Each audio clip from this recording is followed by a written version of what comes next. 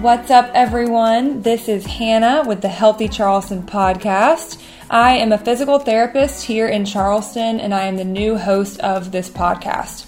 This podcast is meant to give you the correct health and fitness information, along with spreading awareness of all of the different health and fitness professionals here in Charleston. I love being able to use this podcast as a way to meet all of those around me that are trying to make the world a better place. And my mission as a PT is to educate people and to empower them to take ownership and control of their health. This is season 3 of the podcast. You can find us on Instagram at Healthy Charleston. Otherwise, thank you so much for listening. Enjoy the show.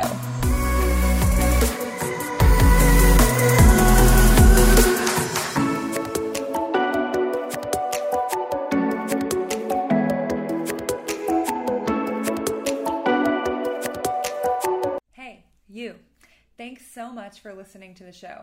This podcast is sponsored by Made to Move Physical Therapy, and we believe that movement is medicine. If you have been dealing with pain that's preventing you from doing what you love, and if you're looking for a healthcare provider to help you meet your goals, then go to madetomovept.com/contact us. That 2 is the number 2. Fill out the form and reference the Healthy Charleston podcast. Listeners get 10% off their first session. Thanks for tuning in. This is your host, Hannah Briel.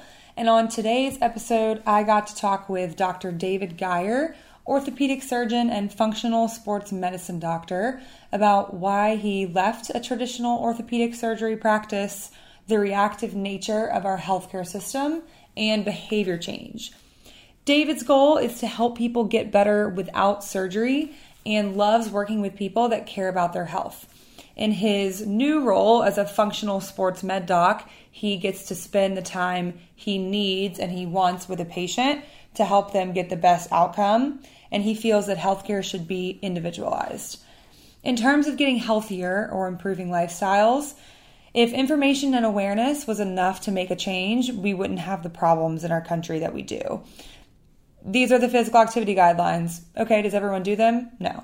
Here's what your plate should look like. Do we follow that? No. We see time and time again that awareness and information, they aren't enough to make a change. Otherwise, it would have already happened.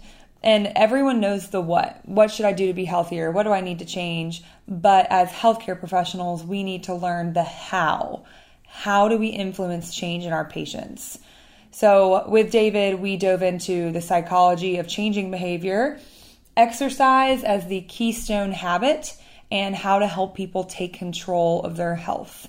This was an awesome conversation, and it gives me a lot of hope for healthcare professionals who are deciding to make a change. So thanks for listening and enjoy the show. All right, everyone, welcome back to the Healthy Charleston podcast. On today's episode, I have Dr. David Geyer, orthopedic surgeon and functional sports medicine doc. So welcome. Thank you for having me. I'm really excited. It's been, 4 years since I was on this show. Really excited to see what you've done with all of this. It's really great. It's definitely not in a closet anymore. And our mic is a little fancier. Mic is fancier. Yeah, it's not this little thing attached to the laptop. Mm-hmm. And no, I mean everything you guys do on social media, it's great. I'm really what you do is badly needed. Not just in Charleston, but just in general, getting messages about healthy living out there. It's really awesome. Well, thank you. We're trying. I know you're trying too. Yeah, I mean, it's what most of us that go into medicine did it for those reasons. Unfortunately, you get sort of bogged down in what you do, but at the end of the day, it's about helping people feel good, live well, be active. That's what all of this is about.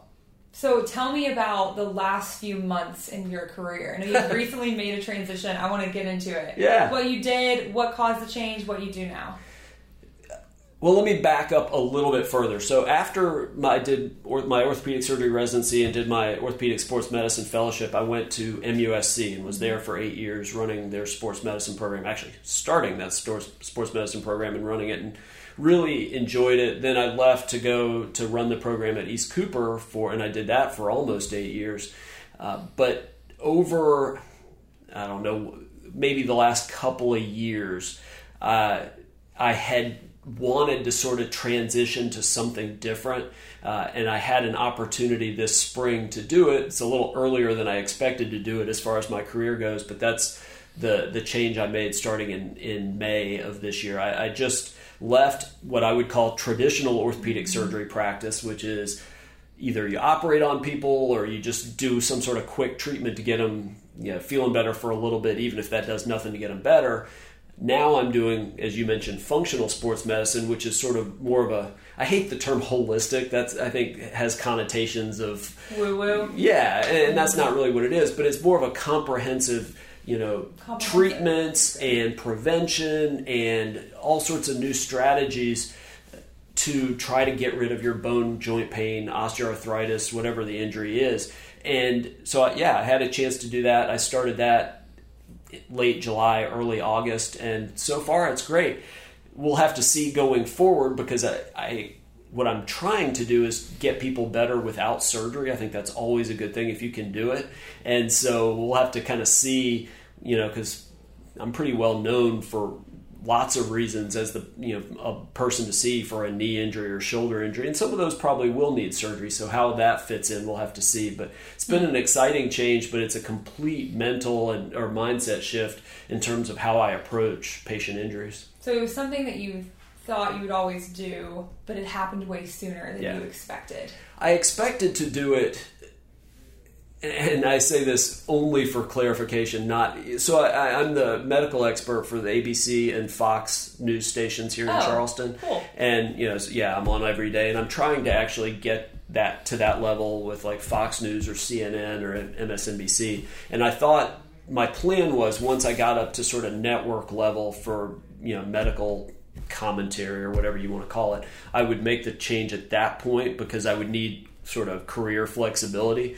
But the opportunity came to really work with people that really care about their health and living healthy and preventative strategies to feel their best. When I had that opportunity, when Mickey Barber reached out and said, "Hey, do you want to do bone and joint health with us?" I couldn't say no. Yeah. It's what I wanted to do. So before you were in this so-called traditional model, what about that model were you wanting to change?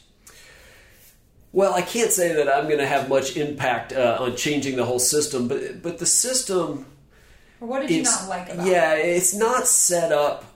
It's not ideal, as you and I have talked about before outside of this podcast. It's not really set up to keep people healthy long term. It's sort of fixing a problem after it happens rather than preventing it in the first place.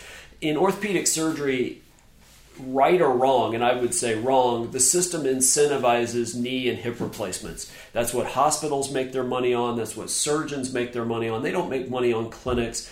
The hospitals don't make money on ER visits for pneumonia. They make money on inpatient surgeries, and it's not just orthopedic joint replacements. It's spine surgeries and a lot of other things. But that's where hospitals make their money. So the surgeons are incentivized financially by a large amount to push people towards surgery. So there's really no aim at strategies to prevent osteoarthritis, whether that's education about weight loss, whether it's decreasing systemic inflammation, which is a huge part of osteoarthritis. It's either surgery or quick fixes like cortisone, which, yes, you feel better for a few minutes, few weeks maybe, but then if anything, it's probably counterproductive. But that's what the system has really gone to. It's either surgery or how can we get the patients out the door so we can create more room for people who do need surgeries. And I don't think that's a good fix long-term for healthcare in this country. We need to be looking at how we prevent osteoarthritis and how we prevent people from falling so they don't get hip fractures. And I don't... The system just isn't set up this way. And there's not one, it's not just the surgeons or just the hospitals or just the insurance companies. It's all of it. It's widespread. Yeah. It's like the way that our healthcare is reactive. It's very reactive. And no matter what that reaction is, whether it's surgery, a shot, or blah, blah, blah, like if you're reactive, it sounds like it's just never going to be as effective or beneficial for the long term. So no matter what we choose in the reactive model, are we ever going to find something that is beneficial long term and does promote health? Or are these things that we're dealing with things that we really should be better at preventing? Yeah. Well, and yeah, you're exactly right. And I don't want to just say that, all doctors are bad. This whole system is bad, because, yeah, there's going to be times you trip and fall and you have an acute injury and you go see somebody and figure out what it is to get better. But the key then needs to transition. All right, I got better from this. How do I prevent it from happening again? Mm-hmm. How do I make changes so that 20 years from now, that simple little tweak of my knee doesn't turn into osteoarthritis? And right now, there really isn't a force in traditional medicine pushing that. And that's why I think what you guys do in your physical therapy about how to optimize your mechanics and your activity and everything else, and what I'm trying to do is more geared toward, hey, I want to be able to play with my kids and run around and my grandkids when I'm 60 or 70. I don't want to be, using a walker or using a cane. I want to be running. I want to be playing pickleball. But you gotta sort of work on that all along at an early age. Not once you're on using a walker or cane, you're probably not going back the other way. So we've really got to work towards keeping people that healthy and active. Yeah, I saw something the other day. It said the best way to get healthy is to stay healthy. Exactly. And are there any other countries where their healthcare is focused on keeping someone healthy rather than trying to get someone healthy? Yeah. Or are we creating this ourselves? Yeah, I can't really speak to... I suspect there are similar problems in other countries. Yeah. Maybe some countries are better than others. I will say that, since this is a Charleston podcast, Charleston has more healthy people than anywhere I've ever been. You just drive over the bridge on a Saturday morning. There's just tons of people on it. So there are people that care about this. We just need to make that the norm. We need to encourage healthy eating. We need to encourage exercise, more and more, and especially for our kids. The youth population here, it's very polarizing. You've got elite youth athletes. I mean, our youth sports industry is crazy in this town, but then we've got a huge youth obesity problem. Really? And so we've really got to somehow figure out how to blend the two and get kids healthier. But I mean, this is, you and I are on the same page. This is something, it's a different approach, but one that we need all doctors really participating in this, not just a few. I always wonder, the problems that people that are maybe 60 to 80 years old, the problems that they're dealing with right now, are those problems going to exist when the kids right now are 60 to 80? Or will they exist in the same amount or the same intensity? Or, because what we know about the best way to get someone healthy is to keep someone healthy. If we can really do a better job of starting these habits way earlier in life, because it's way harder to start when you're already using a walker, will we see less disability, less obesity, less knee replacements, less OA, when the education has been kind of revamped? And these youth athletes are elite. They are crazy. Mm-hmm. I also always wonder how much of a bubble I'm in. And talking to you, talking to people that are like-minded all the time, I'm like, yeah, we're healthy, we got this. Right. And then you really look at it and you realize this is a small part of the population. It feels like it's growing. Yeah. It's interesting. I can actually make either case, the yes or no to what you're asking about where are we going to be with this in the future. On one hand, I'm very excited about the future in terms of there's peptides and exosomes and things we probably don't even know about very close in the research. The research is amazing right now.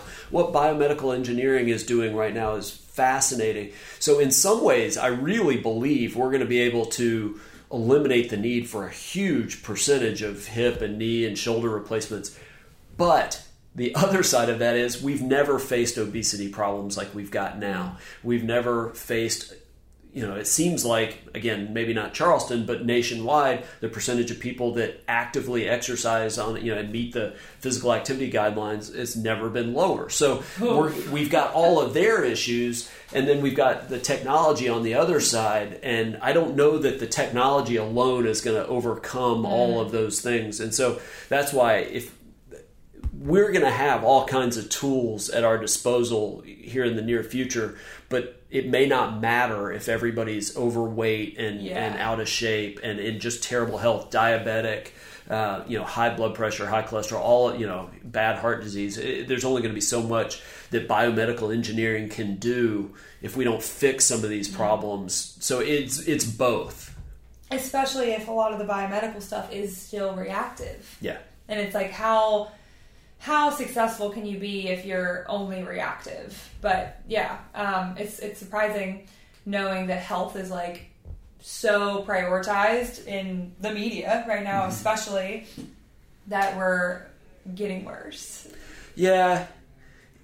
I have a lot of thoughts of there's why. definitely a rabbit hole to go down. It is crazy because it's a seventh of the GDP or something like that. It's a huge percentage of our healthcare dollar nationwide spent on it, but how much of it is really spent on prevention? I mean, and that's not completely true. I mean, there's, cancer prevention, and there are some things, but in terms of just what we're spending to prevent obesity, I mean, that would be the big one right off the bat, is just almost none. And you and I talked before, like, yes, primary care doctors do talk about that with their patients, but they're also seeing too many patients and having to do too many medical charts and not enough time in the day, so they don't really have enough time to do a lot of education about it. Who has the time? Yeah, exactly. And that's why you're seeing, and you're going to continue to see people that are doing it outside of traditional medicine. They're doing it through online platforms. And I know there's challenges with online medical information. I get it, just like any kind of information online. But I do feel like you're going to start to see people develop followings that are not the doctors necessarily. And that'll be interesting to see. But then we're overcoming TV ads for McDonald's and Coca-Cola that run 24/7, and we're, so let's be fair, that stuff tastes good and it's fun, and not picking on just fast food. It's alcohol. There's just lots of things that, being healthy is not easy. I mean, it requires work. It requires discipline, and it's become too easy to do the wrong thing health-wise. Coca-Cola, their marketing budget is probably a little bit higher than Made to Move. Probably. Just a little bit. Yeah, I would think that they spend more on just lunch meetings than you guys spend. Oh my God. Hey, I don't know. Sometimes we have cookie cake. Yeah. Sometimes we do things that aren't exactly considered healthy. So tell me about what you're doing at this new practice, like functional sports med, like what that really means, what your day looks like. I'm still seeing people with bone and joint pain, whether it's osteoarthritis or they sprain their ankle or tennis elbow or rotator cuff pain, that kind of thing. That hasn't changed. And a lot of what I do figure out, what's nice in this type of practice is I get a lot more time to spend with people. It's not 10-minute slots. I have 30 minutes to an hour. So I really get to know them, what they like to do, where they're really struggling. And a lot of times it's easy, not easy, but it's the obvious. It's, modifying short-term, just certain activities and focusing on others. It's strategies like physical therapy, which is so important. But then we also figure out, hey, there might be some avenues to go that you haven't thought of. We're getting hyperbaric oxygen in our office, which we're really excited about, from muscle injuries and lots of different things. We've got all kinds of different treatments for osteoarthritis and cartilage breaking down from, sometimes we'll do peptides, even though I know there's some issues there with the FDA. Same thing with exosomes, but we, PRP, shockwave treatments. We've got lots of different things that we can throw at this that you won't hear about in a traditional orthopedic surgery practice because insurance doesn't pay for it. And again, they want you to at some point get a knee replacement, and so there's a lot of different things. It really is personalized, though. It's not cookie cutter. It really depends on people's comfort level, what they're trying to do. Somebody that has a marathon in 6 weeks is very different than somebody that runs 3 miles just for fun every day. Yeah. So it's a lot of personalizing a comprehensive strategy to get people back to what they love to do. And isn't that what it should be? Like, you should would healthcare think, be personalized? You would think, and it absolutely should, because this.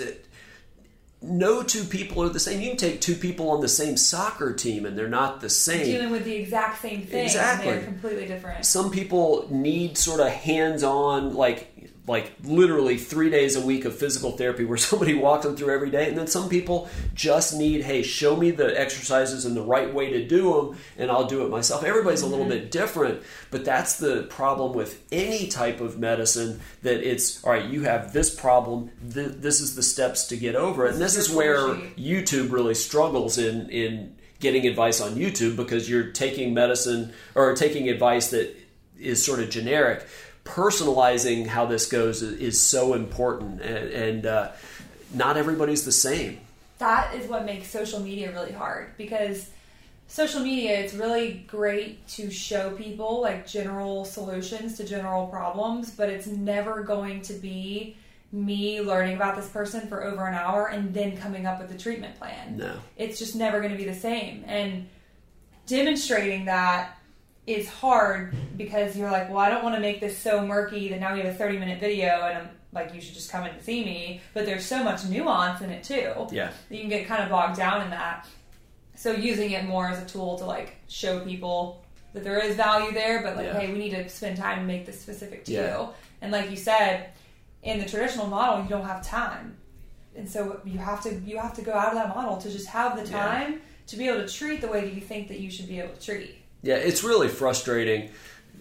I don't remember. At MUSC, I guess I saw 8 patients an hour. Just do the math. And 3 of those, 2 or 3, I can't remember, maybe just 2 of those were new, and then the others were returns. East Cooper, it was 6. It was every 10 minutes. And I know, well, while this person's in X-ray, I can be. I get it, but just think through that.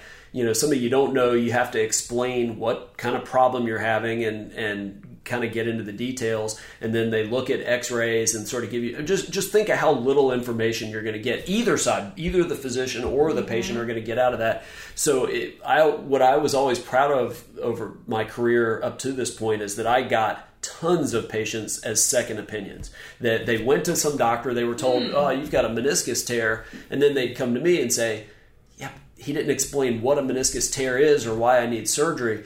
But even though I feel like I'm good at explaining injuries, better in normal language than most people, in 10 minutes there's only so much you can do.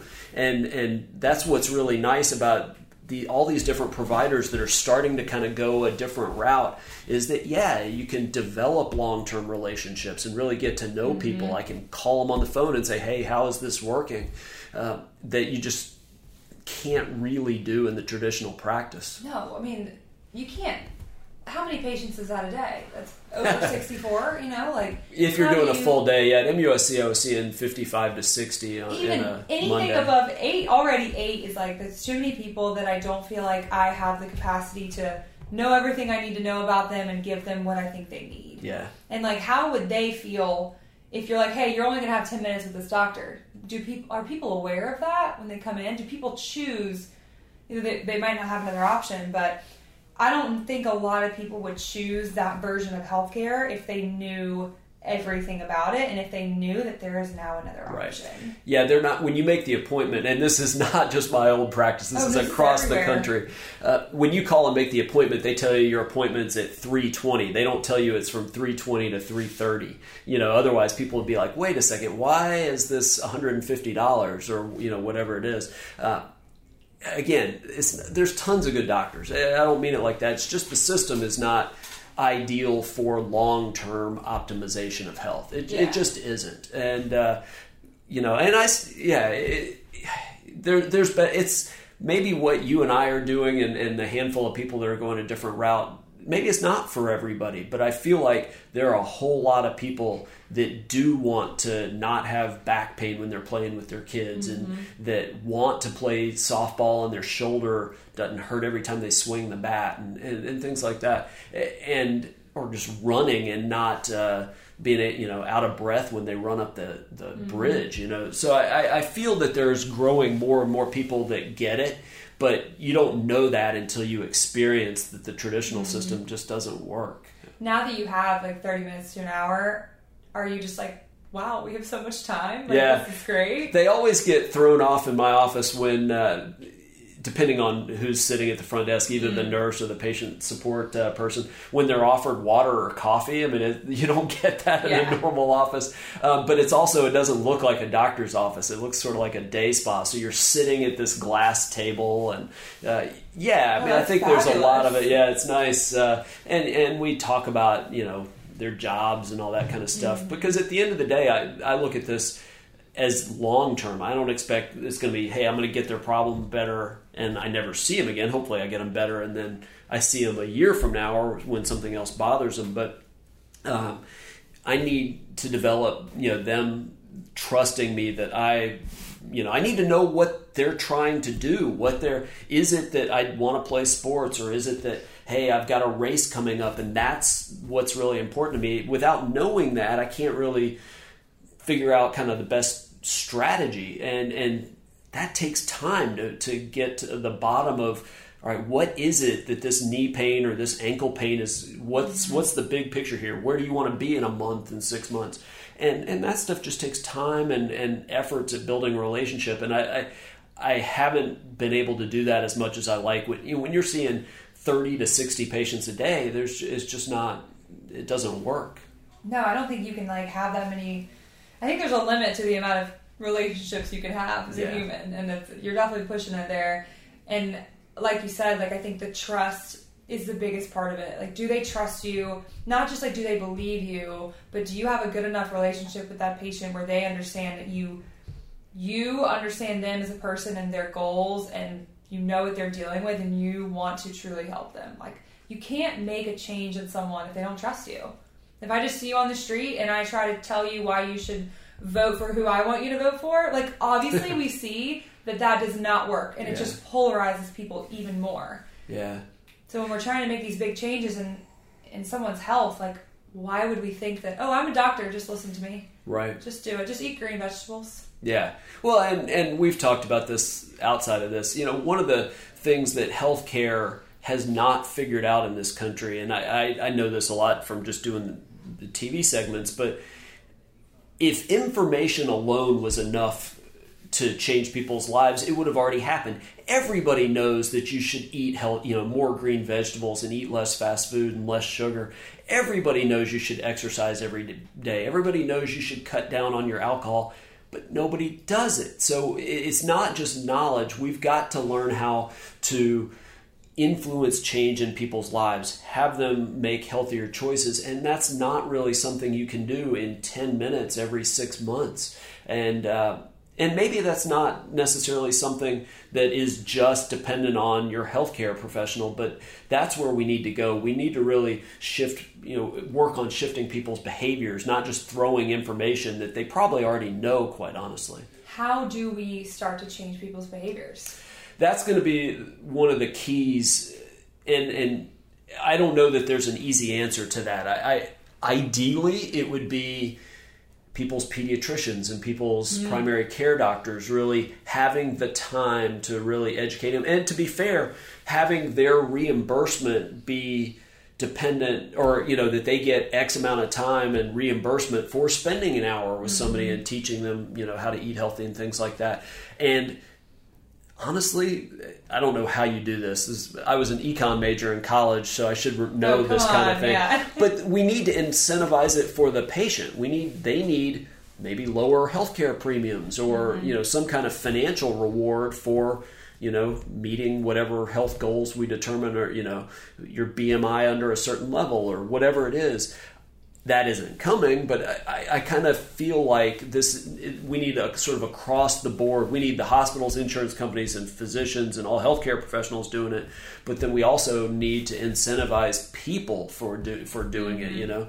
Otherwise, I feel like the benefit, or the short-term benefits of the McDonald's and the Chick-fil-A's and the Coca-Colas and the tequila and all that outweighs long-term outcomes with it. Yeah. I mean, it's the dopamine versus the dopamine gratification. And so how do you overcome that? I don't know that there's an easy answer.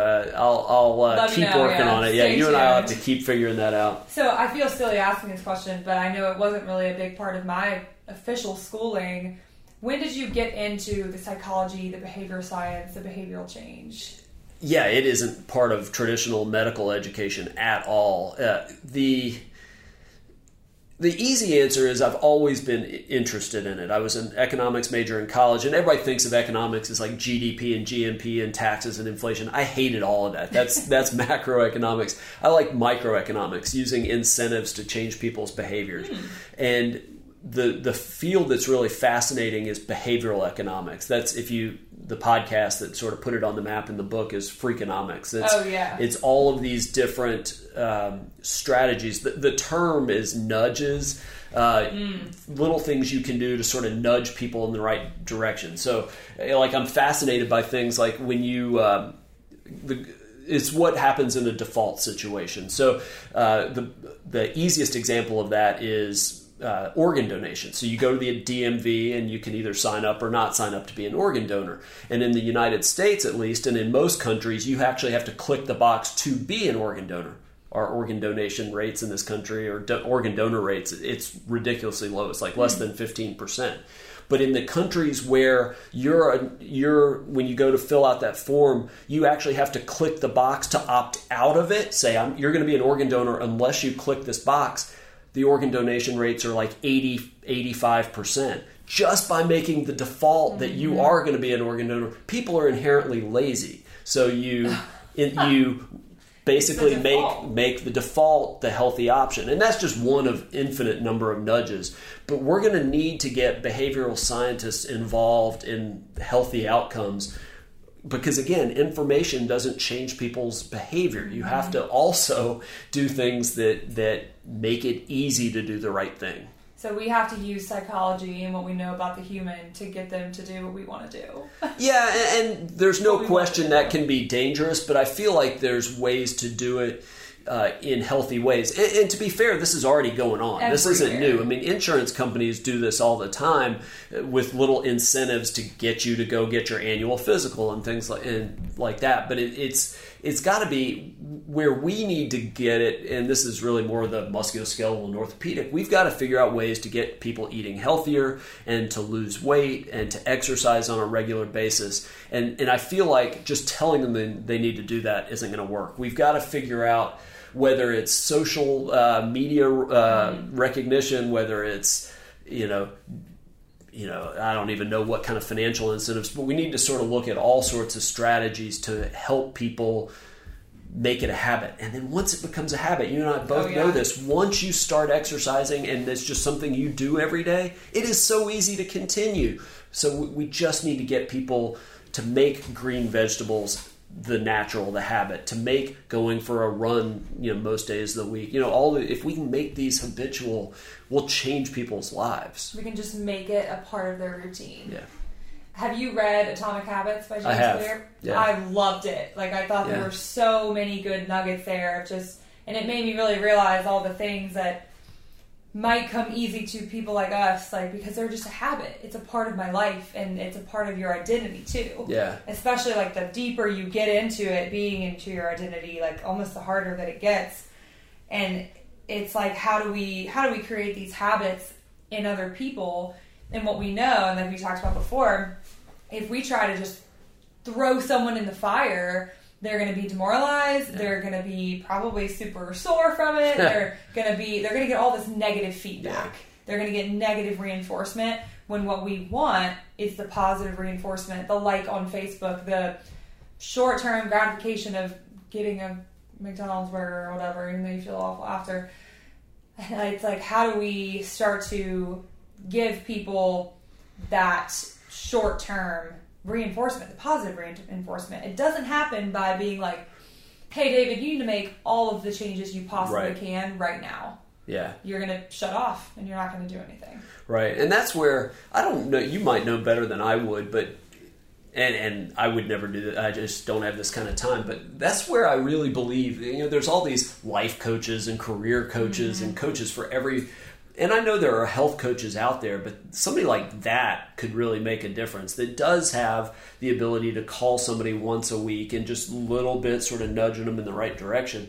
Because physicians in any field don't have time. Really, no health care provider can really do that. But I feel like there's got to be something like that. You've got, well, and it may not be a single person. Maybe it's a group of people that come together that, hey, we're going to do this, and we're going to start, even though none of us have ever run 10 feet in our lives, we're going to shoot for a 5K 6 months from now, and all 30 of us are going to do it. And we're going to pull each other along. There's all kinds of strategies, but it's going to take more than, like you say, just top down people saying you need to do this. Mm-hmm. It's the community aspect of it, and that's why CrossFit gyms are really successful. Absolutely. Because you're surrounding yourself with people that are doing the behaviors that you want to do yourself. And you have the great coaches, but you also have all of the people that are living the life the way that you want to. Like in Atomic Habits, surround yourself with people that are living their lives the way you want to live yours. Yeah. And it'll happen. And with the health coaching thing, we've kind of started to explore that route, knowing that a lot of our conversations with our patients have turned into acting kind of like a health coach, knowing that we're trying to make this a long-term process. We're trying to help you make small, sustainable changes. And when people hear physical therapy, I don't want to know what they think of, but I know what they think of when they think of personal training and health coaching. And I would say what we do here looks more like that than traditional physical therapy. Yeah. It's now becoming a bigger field too. Yeah. There's a bigger push. There's a coach for literally everything. But there is a push. You can get a degree in being a health coach. But the day of everything being siloed is going away too, where the personal trainers just teach people how to exercise and the physical therapists just rehab from injuries. You're going to see a lot more overlap. And you mentioned the Atomic Habits and CrossFit. That's why exercise actually really matters to me. I'll mention a different habits book, Charles Duhigg's The Power of Habit. Yeah. Mm-hmm. The keystone habit is what makes everything else work. And if you can make yourself start exercising as a habit, all these other healthy habits start to take place. All of a sudden, you're going to want to eat healthier. You're going to want to not drink 6 beers when you go out to, but exercise is a huge keystone habit. It changes your life if you can make that something you do every day. I promise you're not going to want to be, have 100 extra pounds if you're working out every day. You'll want it. It just happens. I don't even know that I can explain how it happens, but more than anything else, exercise seems to be the health keystone habit that I've seen. That's super cool. The other things follow, the healthy eating, sleeping better, the just taking better care of yourself, taking your medicines and supplements. If you make yourself exercise, your life changes. Yeah, the movement part of it. Anyone that's ever started exercise or joined an exercise community knows exactly what you're talking about. Yeah. Is that you start to make all of these other changes based on this. It's like the catalyst, it's the gateway drug. So I say all the time, when people come in here, their pain is often the gateway drug. Because it's you're having this pain. Well, let's look at all the other aspects of your life. Now, how can we shift it to... You're trying to get into exercising more. Exercise is the gateway drug, and then look at all these other changes you can make. Yeah. That's really cool. I like that. Keystone Habit. I have that book on my list. Yeah, it's... that's not a new concept. Lots of people have been talking about it, but you mentioned... You hit the nail on the head earlier when you said you can't just throw everything... I'm going to do this, and this starting tomorrow. Let me tell you, I'll bet anything that's not going to work.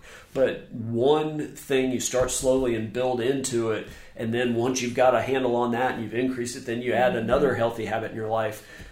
Soon your life changes. But if you're going to start with one, exercise is where you start, because that makes everything else better. And if for any other reason, you feel better. And if you feel better, then you're motivated to change. Exactly. It's probably because the exercise, I could argue sleeping for 8 hours definitely makes me feel better. Yeah. But the exercise is probably the quickest I feel better immediately. And so we have the dopamine, we have the endorphins, we have the positive reinforcement, where nutrition takes a little bit longer. It's more of a commitment. Sleep can kind of go, you can be a little bit more inconsistent. Stress management is more of a preventative thing. That's definitely probably why it is. It's just immediate. Yeah. I find myself, I have a lot of patients and clients that I feel like I often have to hold back because they get to where they feel really good and they're like, okay, I'm going to go run 3 miles every single day this week. And they're like, why aren't you into that? Is it going to be bad for me? I'm like, it's not that it's bad for you. It's that I fear that you're trying to do too much, that we could start smaller and make sure that you can really do this really well for the next month and then make it harder. Yeah. And that's kind of unique to have people that are like, everyone's trying to do all or nothing. Yeah. You really have to make it a behavior that comes naturally, that you do it whether or not you think about it or not, because willpower, just as the book says, the willpower doesn't work. You burn it up almost immediately. You have to get to where doing the right thing from a health standpoint just happens because that's what you're used to doing. If you're relying on willpower to avoid the donut in the morning, if it's sitting on your counter, I mean, that isn't going to work for very long at all. But if you can get rid of all that in your home and only have healthy options, and you don't have to rely on your willpower, it's, then it's a lot easier. So it's a lot of that. We at the end of the day, we've got to figure out how to help everybody, and I really mean help everybody make choices that help them feel and perform better. And we're headed there, but we have a huge mountain to climb. We are starting way behind when you just look at society. Oh, goodness. So, yeah. But, you can only help the people that want to be helped, too. So yeah, that's a good point. So you are actually seeking and getting further education in this. I am, actually.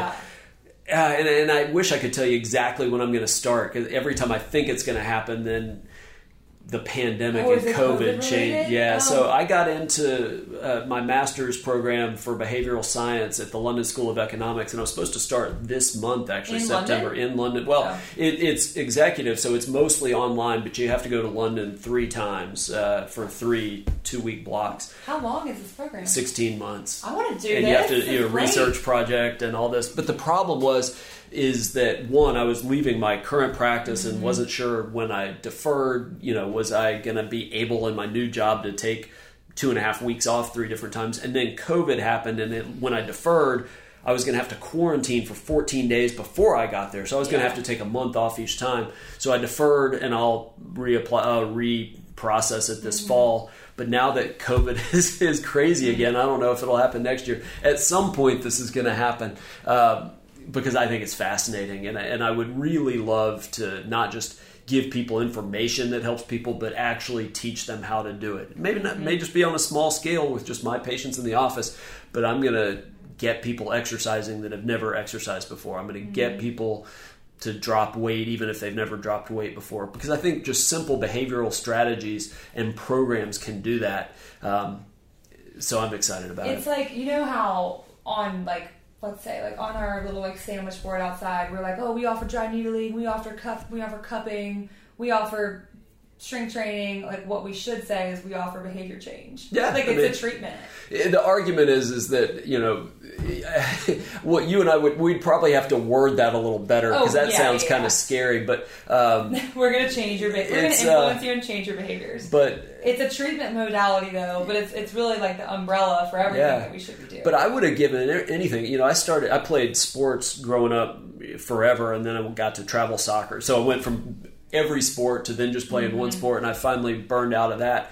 And I was like, if I don't stay active, I'm going to get fat. And so I started at the same time lifting weights at a Gold's Gym in Memphis, Tennessee. This was before anybody lifted weights other than the bodybuilders. So it's these huge guys. Yeah. Cool. And then I started running, and it was miserable. I was really struggling. I would have given anything for, somebody to just say, all right, no, all you have to do today is this. And then, hey, great, and then just slowly, instead, I didn't know what I was doing, just going all out, just trying to survive in the heat of Memphis, trying to run and all. And there's just so many easier ways to get started in exercise and health than just immersion and crushing yourself. and just but thankfully, some wood to knock on, is I grew to love it really fast, and so it wasn't that big of a deal. But I really want to help people do it in ways that is much more sustainable than the way I learned to do it. Yeah. What are some of those possible ways, the easier ways? Well, the one that I've been sort of toying around with, as far as all right, let's just use running as an example. If you wanted to start running, which if you're going to start an exercise routine, that's a pretty good one to start with, because you don't need fancy equipment. You don't need a gym membership. Yeah, exactly. That's exactly right. But you don't start out idiot me did and say, I'm going to run 3 miles that first day when I'm out of running shape, not in running shape at all. No, you just say, all right, wherever you live, all you do today is run around the block. That's it. A minute and a half or 2, whatever it is. That's all you do. If you want to do more, no, you can't do any more. No. just the block and a half. And then the next day, you add 100 feet to that, and little things like that. Or in the case of going to the gym, if you wanted to start lifting weights, it would be every day you have to go to the gym. Even if you're not feeling good, you still drive to the gym and walk in the door. You can walk out as soon as you walk in, but you have to drive there. It's about making it habits. And the easier it is on the front end, the more likely you stick to it. You mentioned if you start out too hard and you burn, that's not sustainable if you go too hard at the I'm amazed I made it through what I was doing. But I was around, all my friends and my family were super healthy, so I had role models to look at. But that doesn't work for most people. So it's little things about how to make it super easy. I like just driving to the gym, because if you just put on your workout clothes, exactly, you start and maybe you write something on the board, it's almost harder to not work out. Yeah. You're okay, I'm already doing this. I'm already at the gym. So it's just it's the 5-minute rule. Just do something for 5 minutes. After that, you have permission to stop, but most people will keep going. Yeah, once you're there, you drove all, that's why the would I hard not? Part. It's I used to feel during PT school or stressful times, getting to the gym was the hardest part. And as soon as I get there, I was the hard part's over. I'm already here. Mm-hmm. And with the way that group classes are now, you almost don't even have to think if you don't want to. You just go, you do what they say, and then you leave. And it's fun, it's enjoyable, and that's why I think group classes are super beneficial. There's obviously a benefit to having individual work, but for the the catalyst part of it, getting people started, I think the community aspect is definitely intangible as well. And there's another sort of behavioral science concept. This, you and I we'd cringe at this, because I bet you work out as hard as I do, so you'd never do this. But if you're just starting out, there's a concept called temptation bundling that works really well. So if your thing that you like to do at home is watch Grey's Anatomy or something like that, some guilty pleasure, you just make it a rule where you can only watch Grey's Anatomy while you're exercising. So you can put it on your iPad or phone and watch it on the treadmill, or watch it but you can't do it on your own. Mm-hmm. And there's all sorts of things like music, and it doesn't have to just be exercise. It's if you hate folding the laundry, all right, I'm only going to listen to whatever my music is while I'm folding the laundry. But that seems to work really well with people that don't like to exercise. And again, there's no question, your phone is, in fact, I'm doing a podcast later today, and I'll be talking about You're busy on podcasts today. This is one I do, but if you use your phone during a workout, your power output is worse. Your just overall, you perform worse. So I'm not saying everybody should use their phone, but for people just starting out, I don't care what it is, whatever gets you in the gym or gets you walking or gets you running, I'm all for. We'll deal with your performance when you get further along. But so that's an idea that I always like. If it means if watching, the Kardashians will make you spend 30 minutes on the treadmill, I'm fine with it.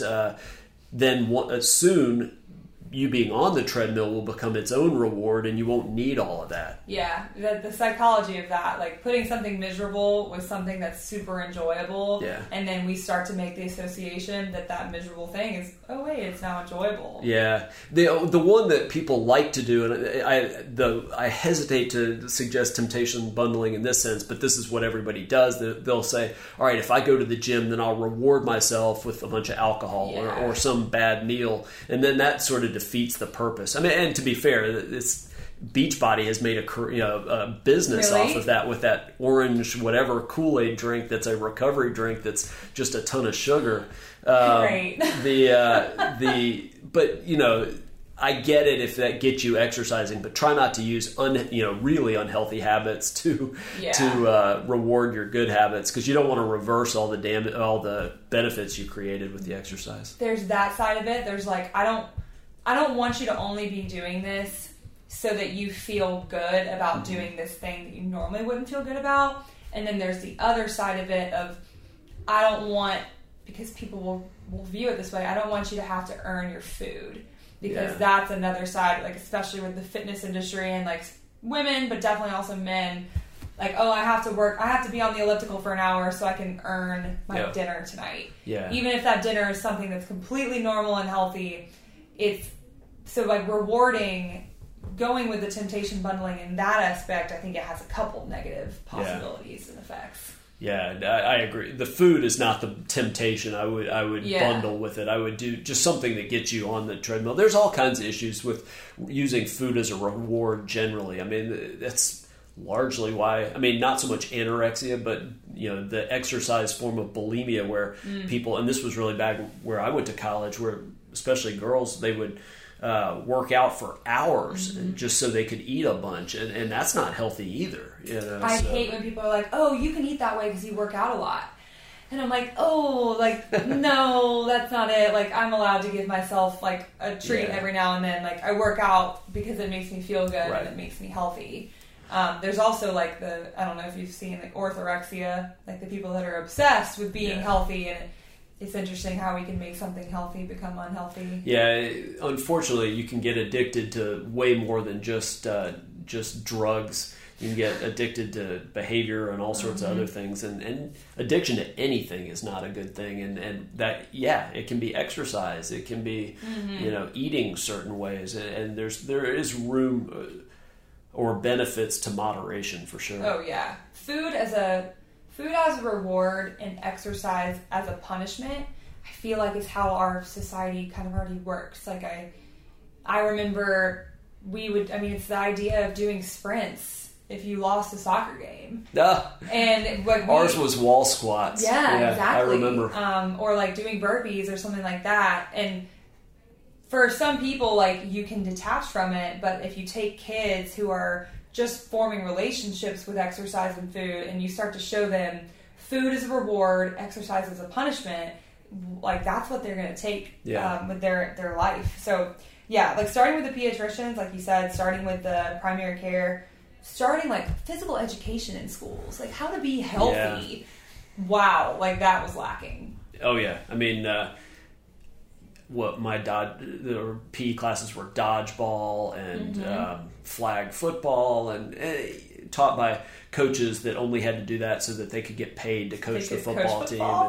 And, we need change across the board, but I really believe there's a lot of people out there that really do want to feel better and be healthier. And so that's what makes it so great that what you guys are doing and everybody, that really care about this. There's a lot, there's the opportunities and the resources out there now, especially with the internet, so much more than there were 20 years ago. So I feel like if you care about this stuff, there are ways, there are avenues, people you can approach who can help you become healthy like never before. Then if you don't, I don't know that I feel all that sorry for you. If you don't want to take care of yourself, it's not, at the end of the day, that's, I don't know. It's hard. It's getting harder and harder to feel sorry for people that know everything and then just voluntarily choose to not live healthy. That's fine. That's your choice.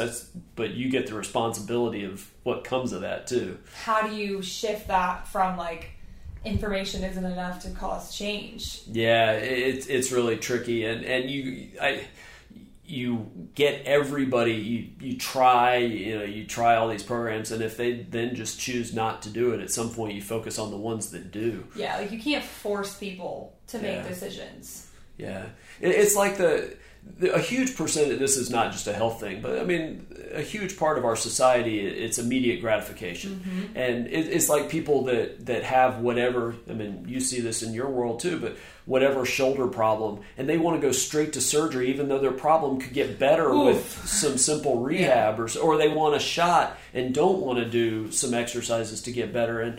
And I've never, that's a tough one to overcome, this, I just want a quick fix. Fortunately, in my new practice, I'm kind of getting people that are exactly the opposite now, which is a great change. Yeah. But there is a huge immediate gratification mindset out there, both from a nutrition, exercise, but then getting over injuries. And we really have to shift the mindset to what's best long term. And I don't know that I have the answer for how to do that in the general population. You and I are both fortunate to work with people that get it, but it's hard to get people to flip that switch in their head that, no, you don't want the quick cortisone shot. You want some things that don't harm your body and, yes, get the problem better so that it doesn't just come back 6 weeks from now. Yeah. And that's tricky. That's not going to be a simple change. I'm sure you have people that say the same thing, but I have people in their first paragraph, they're like, I don't want a quick fix. It's almost like why they're here. Yeah. It's because they've either tried a quick fix. I mean, I have people that they don't want to take Advil every day. They don't want to have to get cortisone shots. They don't want to have to go get this. And they're coming to this because they don't want a quick fix. And that's super cool. Yeah. And once they're on the same page of this is going to be a long term, we're going to address all these things, it's easy from there. Right. The hard part is getting someone who has had quick fixes and it's worked, or they want quick fixes, they don't see this as a long term process. The hardest people are, you're going to fix me. And it's like the agency of change, the control is not on me, it's on you. Right.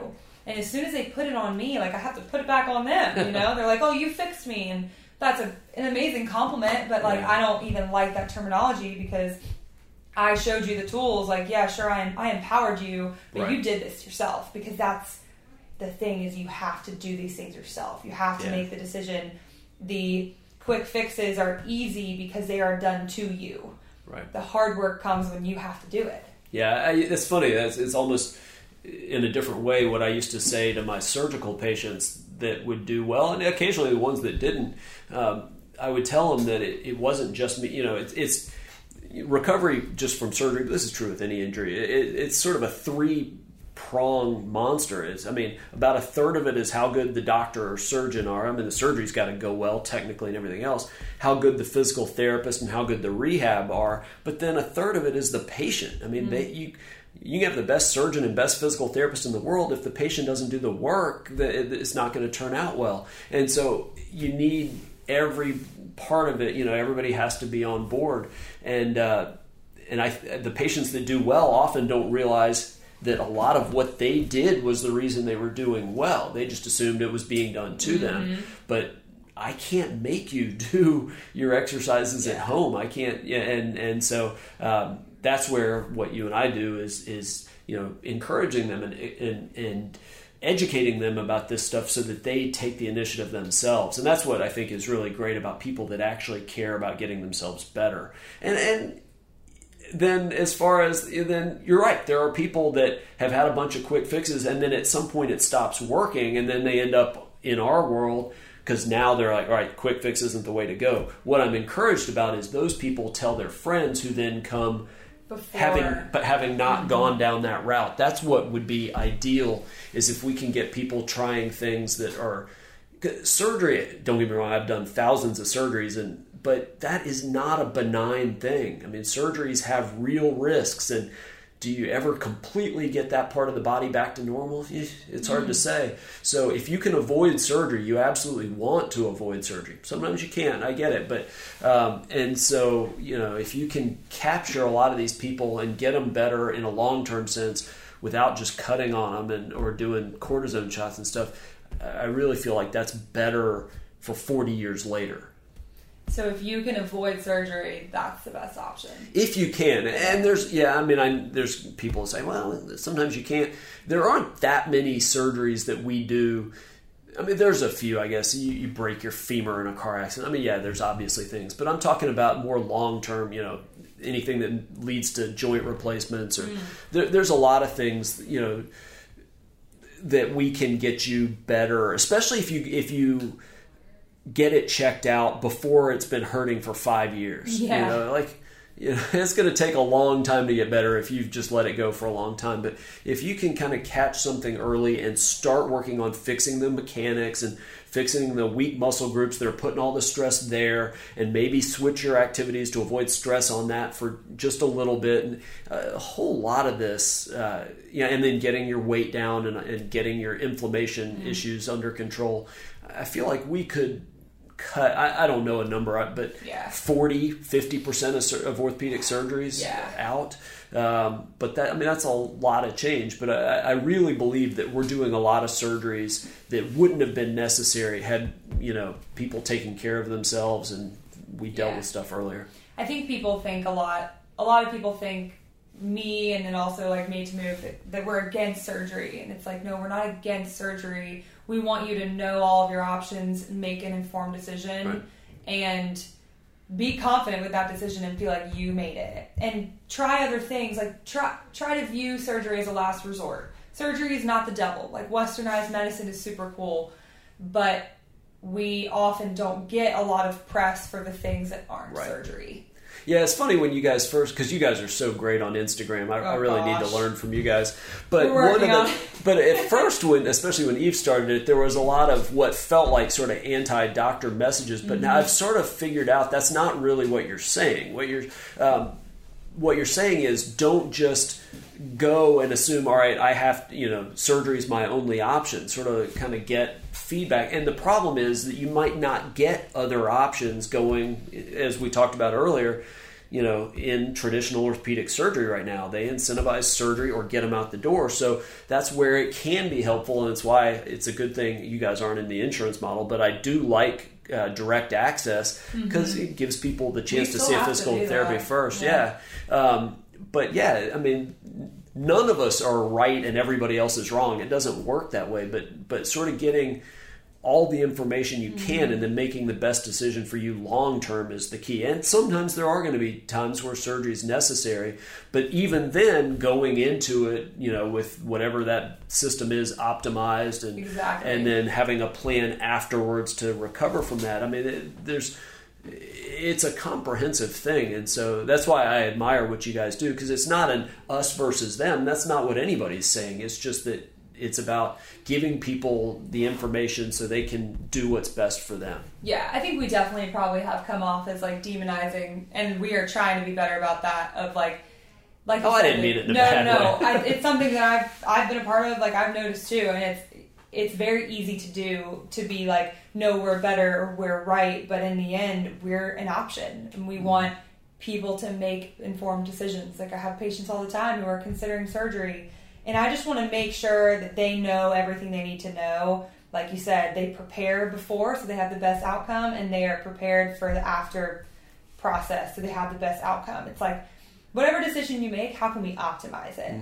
And it's super easy to be like, oh, all surgery sucks. Well, like, a lot of people probably wouldn't be where they are today without surgery too. So the all or nothing, the spectrum is always the hard, the middle is the hardest place to be, but that's what we're working on. And that's what's so great about, as medicine's changing, is that there are people that are like, I am now in control of whatever decisions I make about my health. And it's really nice to work with people that they want what's best for them instead of just doing what they're told. Yes. I like people asking about, hey, does this supplement help, whatever the problem is, and that they've done. The online stuff gets a ton of bad rap, and there are some good reasons for that. But most of those people care, and I like that. The fact that they do wonder if quercetin is good for them and might limit their disc disease. And I'm all for people that actively care about being healthier. Yes, they're an active part of their health. Yeah. They're on the team. They're in control, and they're owning it. Yeah. We want people to be in control of their health. Absolutely. And that's... I think that we're sort of on the same side, but there's going to get more and more people that are, I'm ready to kind of get back to why I went into healthcare in the first place. Oh, yeah. The system will change. It may not change quickly, and I'm not sure what the future is for physical therapy, but I feel like it's changing. Knows? But I feel like there's more and more people that are like, this isn't ideal for what I want to do. What'll be interesting is, again, how it works out with insurance, and is this just becoming people either insurance is sort of traditional, and it'll be interesting to see where this heads. But I feel that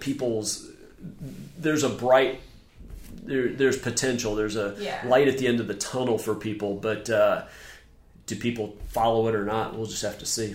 It's interesting because a few years ago, I had never heard of a direct pay doctor, direct pay functional sports medicine doctor, direct pay PT. It was unheard of, and now it's so prominent. And like, how can we? Well, mine's not. Yours is a little more prominent. Yours is getting. What I'm finding out is that you have no idea who's going to do it. And I have people that I saw their whole family for injuries.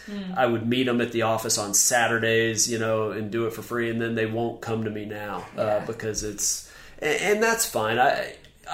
People, it's their hard-earned money. I don't resent people for any decisions they make, but it's surprising to me who gets it and who doesn't, and who's supportive and who doesn't. I've got the people that just like, hey, it's the long term. Yeah, that's what I care about. And then I've got the people that are like, ooh, you do that treatment?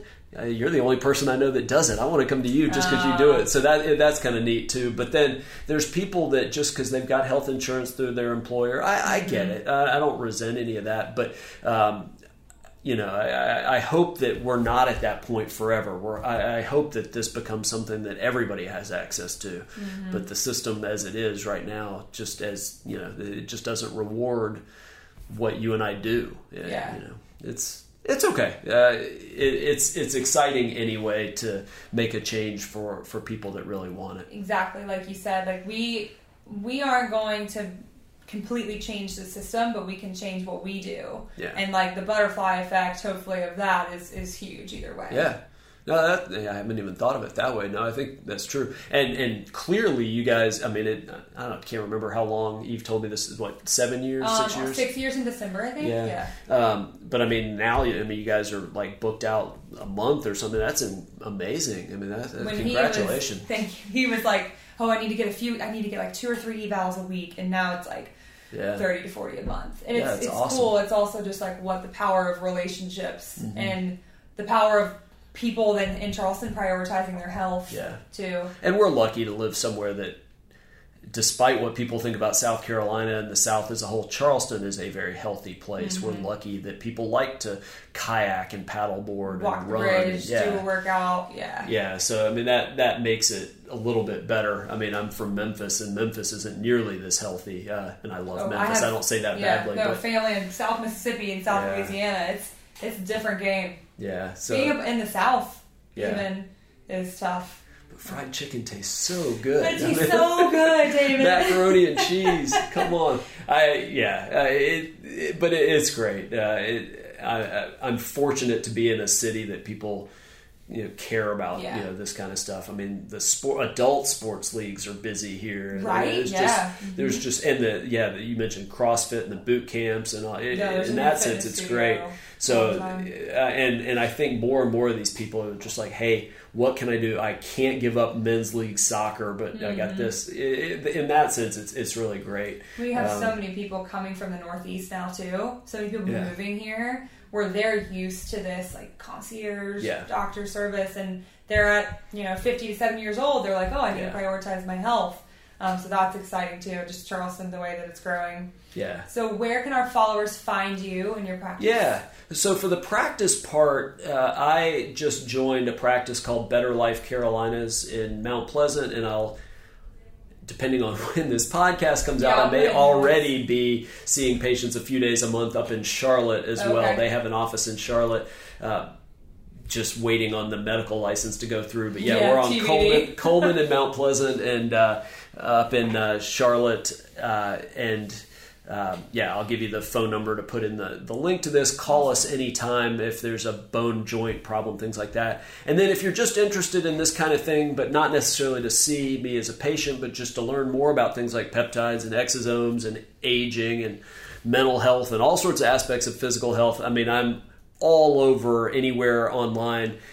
The website, drdavidgeyer.com, and every social media account, it's whatever, Twitter, Facebook, YouTube /Dr. David Geyer. I've probably done 3,000 maybe articles and videos. That's awesome. And then, ABC and Fox here I'm on every day and every night. So really? Yeah. So I'm not hard to find. You're everywhere. Just reach out anytime. No.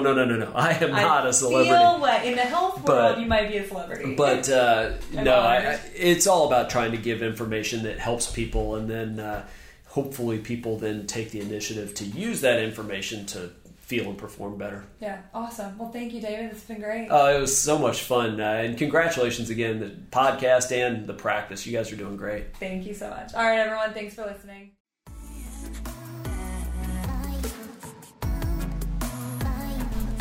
Thank you so much for joining us, everyone. We hope you enjoyed this episode. Head on over to Instagram, find us at Healthy Charleston, leave us a review on iTunes. If you ever have any topics you want us to talk about or guests you want to bring on, feel free to DM us. Otherwise, thanks again.